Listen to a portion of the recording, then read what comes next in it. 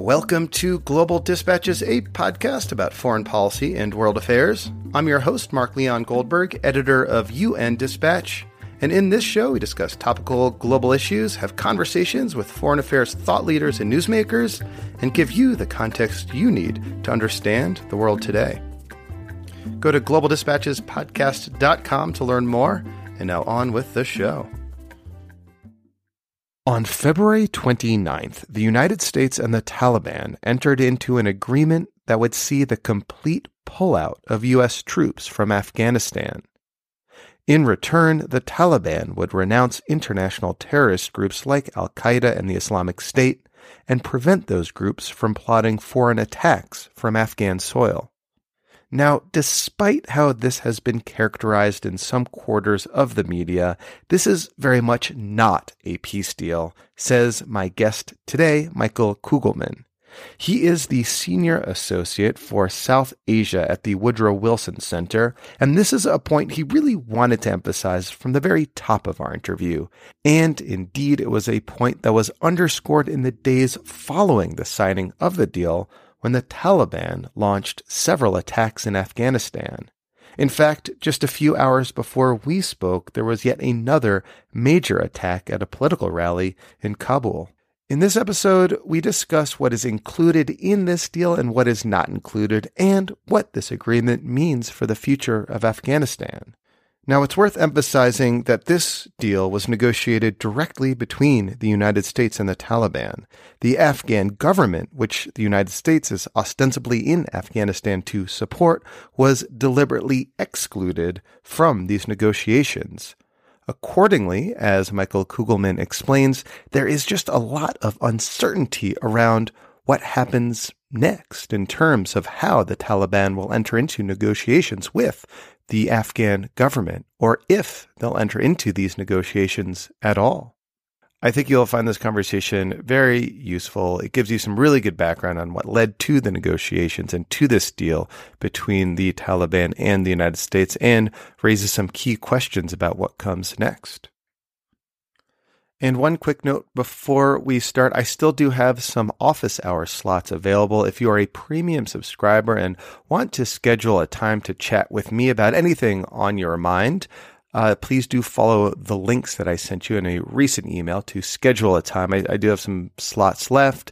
If you are not yet a premium subscriber and want to become one to schedule a chat with me or unlock any of our other bonuses, including episodes and access to my daily global news clips service, you can do so by going to patreon.com/globaldispatches. And today's episode is brought to you by Northwestern University's online master's program in global health. You can learn how to make a meaningful difference in places where it is needed the most. Go to globaldispatchespodcast.com and click on the ad to learn more, or go to sps.northwestern.edu/global. And if recent news has taught us anything, it is that the world needs many, many more global health professionals. So do check out that program. And if you have any questions about the program, you can always just get in touch with me, and I'd be glad to put you in touch with the people at Northwestern. All right, now here is my conversation with Michael Kugelman of the Woodrow Wilson Center. Looking for a trustworthy podcast to bring you unfiltered viewpoints and experiences on global health? Tune into Global Health Matters, the podcast that connects silos and amplifies diverse voices to give you a holistic picture. Each month, Dr. Gary Aslanyan from the World Health Organization hosts discussions with guests spanning former ministers of health, award-winning journalists and authors, and frontline public health workers. Join listeners from across 180 countries for an exciting Season 4, launching in June. Global Health Matters is available on Apple Podcasts, Spotify, and YouTube. Yeah, I've been struck by how so much media coverage and also broader commentary on the U.S. Taliban agreement that took place some days ago. There's been so many references to it as a peace deal. And that is, 100% wrong. The deal that was signed between the two sides didn't say anything about peace or even having a ceasefire or reducing violence. And so indeed, in the days after that agreement was signed, you had a number of Taliban attacks on Afghan security forces. You had the U.S. launch an airstrike on the Taliban. Many people were saying, well, this deal has fallen apart. This peace deal is not really a peace deal, but in fact, it was not meant to be a peace deal to start with. So I think that anytime you have a discussion about this very significant agreement between the U.S. and the Taliban, it's important to get that very simple fact right, that it was not at all a peace agreement. The idea is to get to a point where you can start a peace process after that agreement is signed. And just to emphasize that point, we're speaking as news is coming out of Afghanistan of yet another attack on a political rally, this time of one of the rivals for the presidency, Abdullah Abdullah. Some number of people were killed. We don't know sort of who's claimed responsibility at this point, or maybe we do, maybe you do. I haven't seen it. But there's another point of emphasis that, violence is still very much ongoing. Oh, yeah, absolutely. I mean, there's really been nonstop violence, unfortunately, ever in the relatively few days since the U.S.-Taliban agreement was signed, which is indeed a reminder that the war rages on in Afghanistan. So this was not a peace deal, but it was an agreement. What did the agreement stipulate? Well, it took so many months to get to the point where the agreement was signed. And at the end of the day, it really is a rather simple agreement in terms of what's in there. The main thing is that it sets a timetable for a withdrawal of U.S. troops. Essentially, it stipulates that there will be about 3,500 U.S. troops that withdraw from Afghanistan without any conditions over the next few months. I think the time period is over about 130 days. And then the idea is that the United States would withdraw all remaining troops from Afghanistan within 14 months, so long as the Taliban has upheld its commitments featured in the agreement. And that gets to the other main component of this deal, pardon me, which is that the Taliban claims to renounce all ties to international terror groups. And the deal lays out in some detail what the expectations are that the Taliban will do to sever all ties with international terror groups. Basically, it entails not providing space, training, or any type of support to groups that pose threats to U.S. security and to its allies. And that wording is very interesting. And then the other main thing that the deal lays out is that you would have the United States would agree to a release of up to 5,000 Taliban prisoners, really by early to mid-March, which is pretty significant. And wait, and these prisoners are in U.S. custody or in Afghan government custody? Well, see, that's the thing. These are prisoners. I mean, I imagine some could be in U.S. custody, but many of them are in Afghan custody. And that's significant, given that, the Afghan government was not involved in these negotiations between the U.S. and the Taliban. So essentially, here is an agreement which basically said that you're going to have the release of several thousand Taliban prisoners, many of them in the custody of the Afghan security forces. And not surprisingly, as you know, in the days after the deal was finalized, you had a large amount of unhappiness from the Afghan government, in which President Ashraf Ghani, said, no, we're not going to do this. We're not going to release these prisoners, and certainly not this soon. You could understand why, because, really for the Afghan government, that's a significant point of leverage. Having these Taliban prisoners in its custody, and clearly what the Afghan government would prefer to do is to not just release them so quickly, but more to keep them, to use it as a bargaining chip, and to try to negotiate later on, once the Afghan government begins negotiations with the Taliban. Then it would want to pick up that issue of the Taliban prisoners.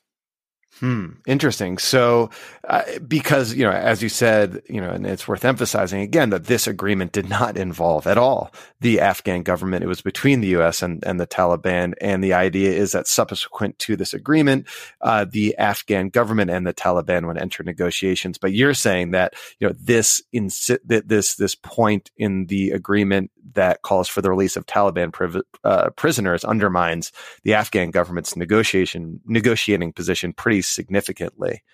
Yeah, that's exactly right. And I think on the whole, what really for me, one of the big takeaways of the U.S. Taliban deal is that it is very generous to the Taliban. I mean, the Taliban really gets a lot without having to give up much in return. I mean, as I mentioned before, you're going to have more than 3,000 U.S. troops leaving Afghanistan without any conditions.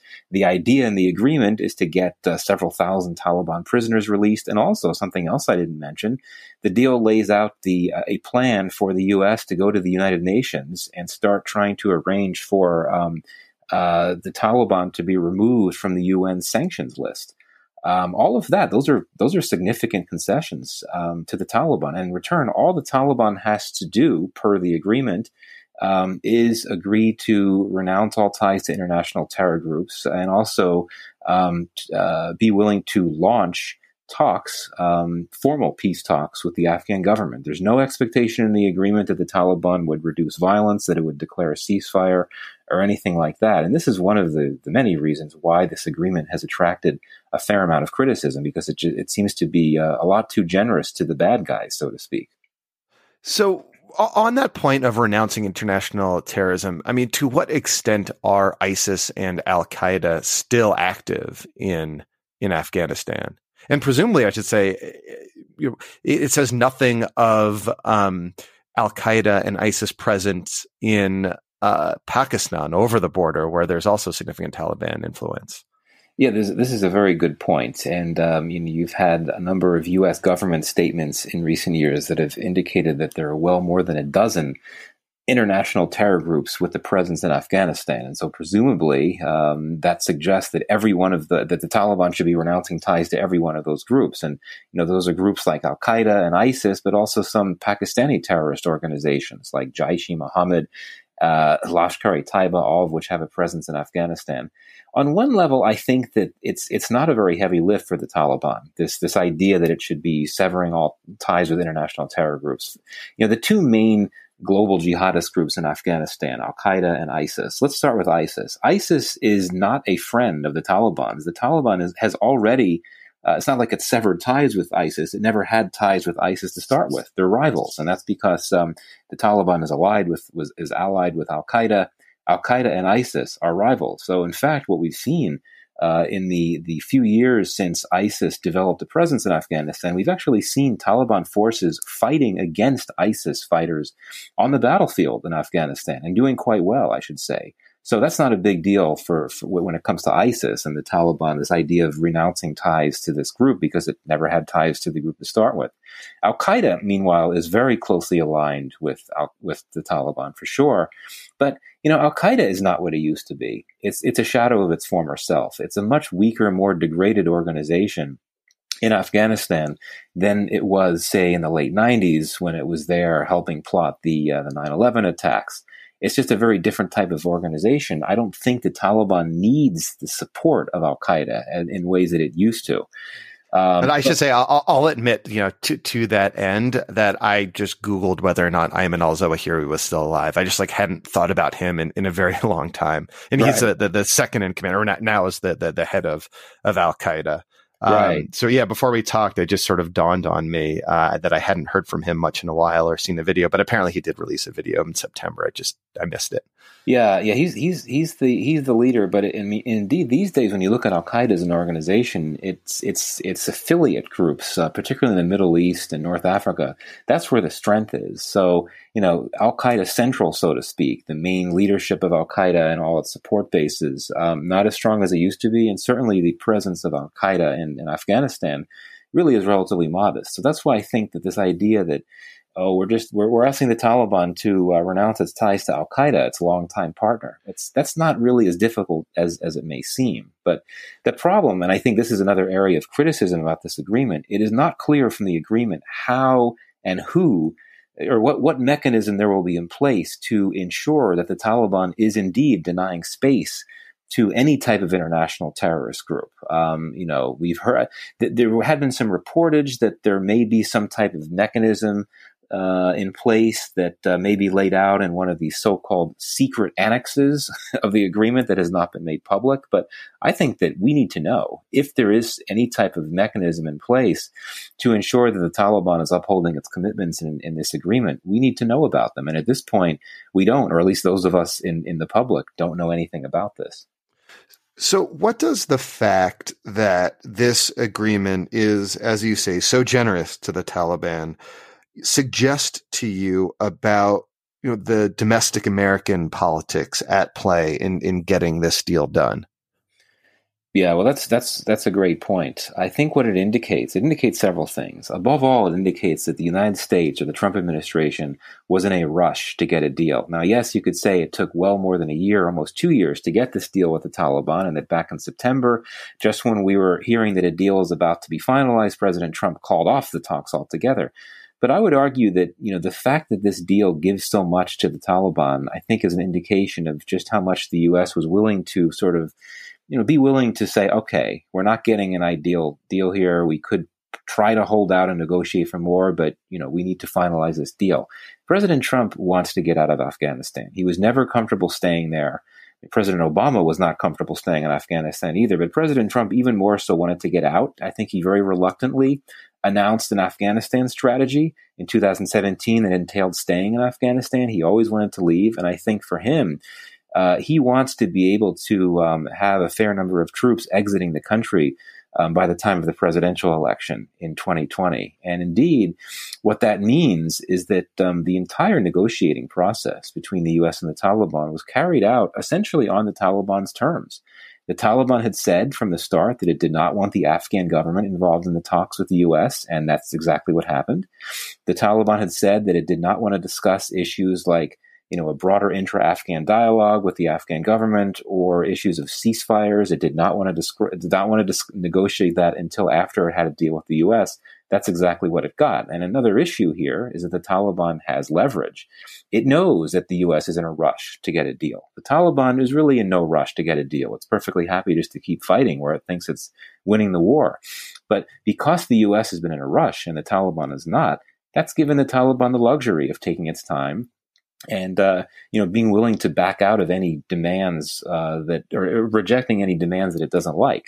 So this is what I think there was an asymmetry in the negotiating power structure in which the Taliban just had the leverage, and it knew it had the leverage. It knew it was going to be able to get a deal that would be on its terms, and that's one reason why we got this deal. But the fact that the U.S. was in a rush, it made it difficult for American negotiators to really push back hard against the Taliban in ways that it would have wanted to, ideally. And of course, I'll end here. This is, I think, sort of fuels these narratives, certainly in Afghanistan, but also among some opponents, critics in the U.S. that, this is more of a surrender deal or a withdrawal deal than anything else. It's harsh criticism, but I think one needs to take that seriously.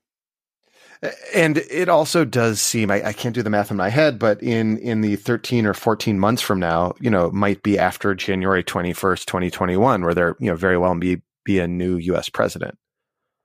Yeah, this is exactly true. So, I mean, given that there's going to be an election, that there could be a new president, you could argue that this could be perceived as a case of the Trump administration wanting to kick the can down the road because, whoever is going to be occupying the White House in, say, April or so of 2021, April or May of 2021 will have to make a really big decision. That administration will have to decide, well, has the Taliban upheld all of its commitments in the agreement signed in February 2020?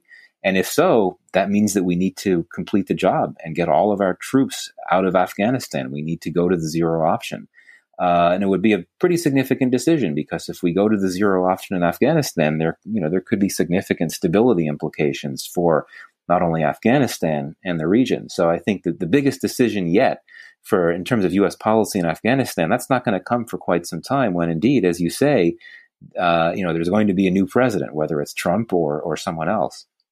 So the agreement does call for Taliban Afghan negotiations, the inter-Afghan dialogue. How does that proceed, and what are some of the key points to negotiate? Yeah, so I mean, so the idea, one of the major objectives of the U.S. Taliban agreement was to essentially create a path to launch a peace process, and so, and the agreement says that this agreement entails that the Taliban will begin an intra-Afghan dialogue. It's basically meant to be a pivot or a springboard. Now, in terms of what the intra-Afghan dialogue is all about, it essentially it's meant to consist of a broader discussion, negotiation involving the Taliban, the Afghan government, and other Afghan political stakeholders, including perhaps some that are not in government or even politics. This could entail having civil society representatives, including, hopefully, women, which is one of the big questions as well, if the Taliban would agree to sit for formal talks with women. I certainly hope the answer will be yes. The major issue, as laid out in the U.S. Taliban agreement, is that one of the major initial issues to be discussed in the intra-Afghan dialogue is a ceasefire. I think the idea is to really, as a goodwill or a confidence-building gesture, really, and also a way to break the ice, is to get some commitment from the Taliban to have some type of ceasefire, even if it's a temporary one. That would then allow for more trust and just a better environment for the two sides to start discussing broader issues about a settlement. And the other main issue that'll be discussed in the intra-Afghan dialogue is this notion of some type of political settlement that leads to a power-sharing deal that can end the war. So, in other words, the objective will be to come to some type of resolution in which you could have a post-war, which you could have the war end, and then some type of new government that would entail the Taliban sharing space, sharing power with the Afghan government and others. Kind of like a classic way that these things end is by bringing insurgent groups into the fold of government, giving them patronage, giving them, government positions, making them vice presidents, as a way to kind of bring them in the tent. But that seems at least now like a very far off proposition. Yeah, I mean, it's going to be an incredible challenge. I mean, we've heard so much about how the path to the U.S. Taliban deal was very fraught and very messy. But honestly, compared to what's ahead with the intra-Afghan dialogue, the U.S. Taliban deal was really like a walk in the park. It was the low-hanging fruit that was really easy to finish off. But yeah, this intra-Afghan dialogue is going to be tough. I think for me, one of the major questions is, this is the Afghan Taliban. This is an organization that until relatively recently had never really demonstrated any particular interest in peace and in not fighting. This is an organization that has long rejected the Afghan political system as it exists. So I think it's a fair question to ask. Would the Afghan government at the end of the day, despite all the nice things it's saying and its messaging and all that, would the Afghan government really want to share power within a political system and with people that it has long rejected? I think for me, that's really an overarching question. I think a big challenge in this negotiation will be how to develop the right incentive structure where the Taliban can finally conclude that it's better off by not fighting anymore, by laying down its arms. As you have U.S. troops leaving Afghanistan, and again, we're going to have about 3,500 leaving over the next few months, conditions free. That's going to give the Taliban more of a battlefield advantage. And if the U.S. concludes that the Taliban has upheld its commitments of severing ties with international terror groups by the spring of 2021, you're going to have all U.S. troops leaving. And once you have basically the entire U.S. troop presence leaving Afghanistan, wouldn't the Taliban see that as a huge battlefield opportunity, an opportunity to just overthrow the government there by force, which has been wanting to do for so long anyway? So I think it's going to be really tough to get the Taliban on board with a peace process and more so agreeing to peace. And finally, there are also a number of questions about how the structure of a power sharing deal would look like. I mean, as you mentioned before, one option is to give the Taliban control of several ministries. Have a former Taliban figure, lead a ministry or two. But at the same time, you look at Afghanistan now. I mean, you've got about 40 to 50% of the districts in Afghanistan, and there are several hundred of them, that are currently controlled or contested by the Taliban, which is more so than at any other time since the U.S. entered in 2001. So, another thing that the Taliban may push for is that it simply be formally ceded the territory in Afghanistan that it controls right now. And that would sort of be at odds with this idea of letting it control several federal ministries. So it's messy, it's challenging. I'll be interested to see how it plays out if it actually gets off the ground. I certainly hope it does, but it's messy. I mean, is a sort of return to what Afghanistan looked like before September 2001, kind of a theocracy ruled by, that shadowy character Mullah Omar, that kind of political system, still a potential outcome? Yeah, so it's a great question. The Taliban over the last few years has done so much to try to convince audiences in Afghanistan and more broadly that this is a very different type of Taliban. It's a very different beast than you had in the late 90s. And you see this not just by the willingness of the senior leadership of the Taliban to actually have negotiations with the U.S. and potentially with the Afghan government, but also in some of the efforts it's made more broadly. There was very famously, or should I say infamously, the number 2 leader of the Afghan Taliban, a member of the feared and murderous Haqqani network, published an op-ed in the New York Times in which he said, or whoever wrote the article for him, saying that, the Afghan Taliban is ready for peace. We're a moderate force. We're ready to work with any and all partners. So I think that the idea here for the Taliban is to project itself as a more moderate force, probably in order to help it get legitimacy and to make it clear to the Americans and to the Afghan government that it really would be a good faith negotiating partner.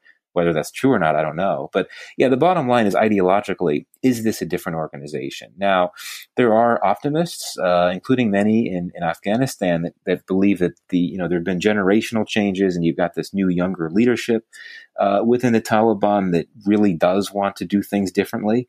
And when it comes to the treatment of women, for example, you've had senior Taliban leaders say that women's rights will be respected. But then there's always the caveat, so long as it upholds the tenets of Islamic law. Now, that's a purposely vague statement, right? The Taliban used to interpret Islamic law in the the strictest, most conservative way possible. Are they suggesting that their interpretation has changed? They won't say. My own view, the track record of the Taliban suggests that they are, a very retrograde, militantly, ideologically minded organization. But then again, you look at some of this territory that the Taliban controls now, and they have, in many cases, tried to act as for lack of a better phrase, a friendly, winning hearts and minds insurgency in the sense that they have set up parallel governments that provide services. It's not like they're just running around killing everyone they see. So, you have to sort of weigh the past track record, which is very troubling, with some of the more recent indications we've had of where they've tried to set up reasonable systems where they provide services and all that. But, honestly, I think that we have to be very, very skeptical. And I think until we actually see the Taliban in action, showing that it's willing to be different than it was in the late 90s, I think we need to be very concerned. And for good reason. You have so many Afghans, particularly Afghan women, that are very, very worried about what could happen if the Taliban were to be in a position where it had some degree of power. So we've talked at length about the Taliban's, capacity and willingness to enter into these negotiations. What about the Afghan government? I mean, it seems right now they're, as we speak, there's like a very divided Afghan government between, one camp that thinks Abdullah won the election, the other camp that thinks Ashraf Ghani won the recent election. Does the Afghan government or governments have the capacity to enter into these negotiations in like a meaningful way? Yeah, no, I mean, it's a great question, Mark, because, we've talked at length indeed about how the Taliban could pose an obstacle to talks. But absolutely, at least especially in the initial stage of talks, the Afghan government could be an obstacle as well. And that is because you have deep, deep divisions, not just within the government, but also within the broader political class. I mean, as you know, there was a presidential election way back in September. The final results were delayed for a long time, and then finally they were released just a few days before the U.S. Taliban deal, and the elections found that Ashraf Ghani had won by a relatively small margin, had been reelected, And, just about everyone believes that it was a fraudulent election. And Abdullah, who is Ashraf Ghani's main rival, they served together in the National Unity Government previously. He rejected the election results, and he hasn't been doing this as much in recent days, but he had been threatening to launch a parallel government. So basically, you've got major rivalries and disputes between key political leaders. And yet, if you're going to have an intra-Afghan dialogue, if you're going to have an Afghan peace process, you need the government and the state more broadly, the other political leaders, political stakeholders that are involved in these negotiations. You need them to be united. You need them to present a common front in order to be able to negotiate effectively with the Taliban. And I fear that could be very difficult to do now, since you have all these divides.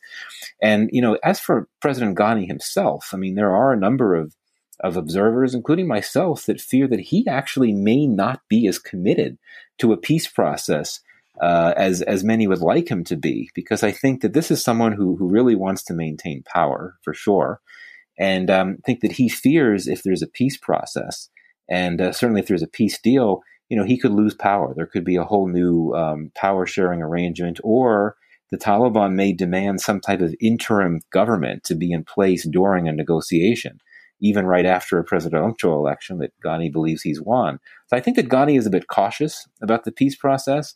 Others don't agree. They think that, the war has never been more intense and deadly. We really need to get a peace process started. But indeed, I think that even the simple task of putting together a negotiating team, identifying the people to be in the government's negotiating team, that could be very difficult just because of all these divides and divisions that I mentioned before.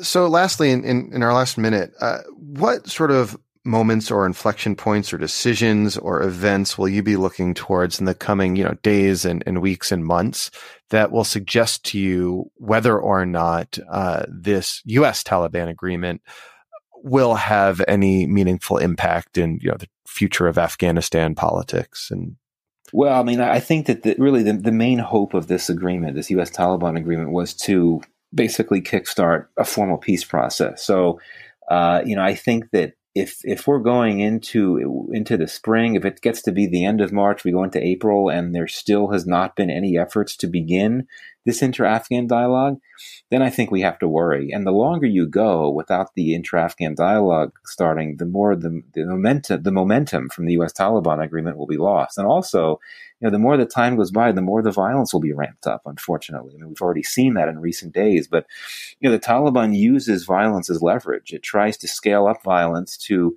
strengthen its future bargaining position. It tries to scare the other side to be willing to make concessions. And the more time goes by without launching an inter-Afghan dialogue, the more the violence there will be. And I think that would create a mood that may make it difficult to have the right amount of trust in the room initially, potentially, between the Taliban and an Afghan negotiating team. But I think more in the near term, one thing that I'll really be looking at is this issue of the prisoner release. I mean, this has become a big possible tension point. President Ghani has said that he is not ready to have all of these Taliban prisoners released, whereas the Afghan Taliban has said in several statements that it will not talk, it will not negotiate, it will not meet with the Afghan government until you have the release of those prisoners. So the ability for the various sides, probably with U.S. mediation, to work out that initial dispute, I think will go a long way toward determining if this inter-Afghan dialogue process can get off the ground anytime soon.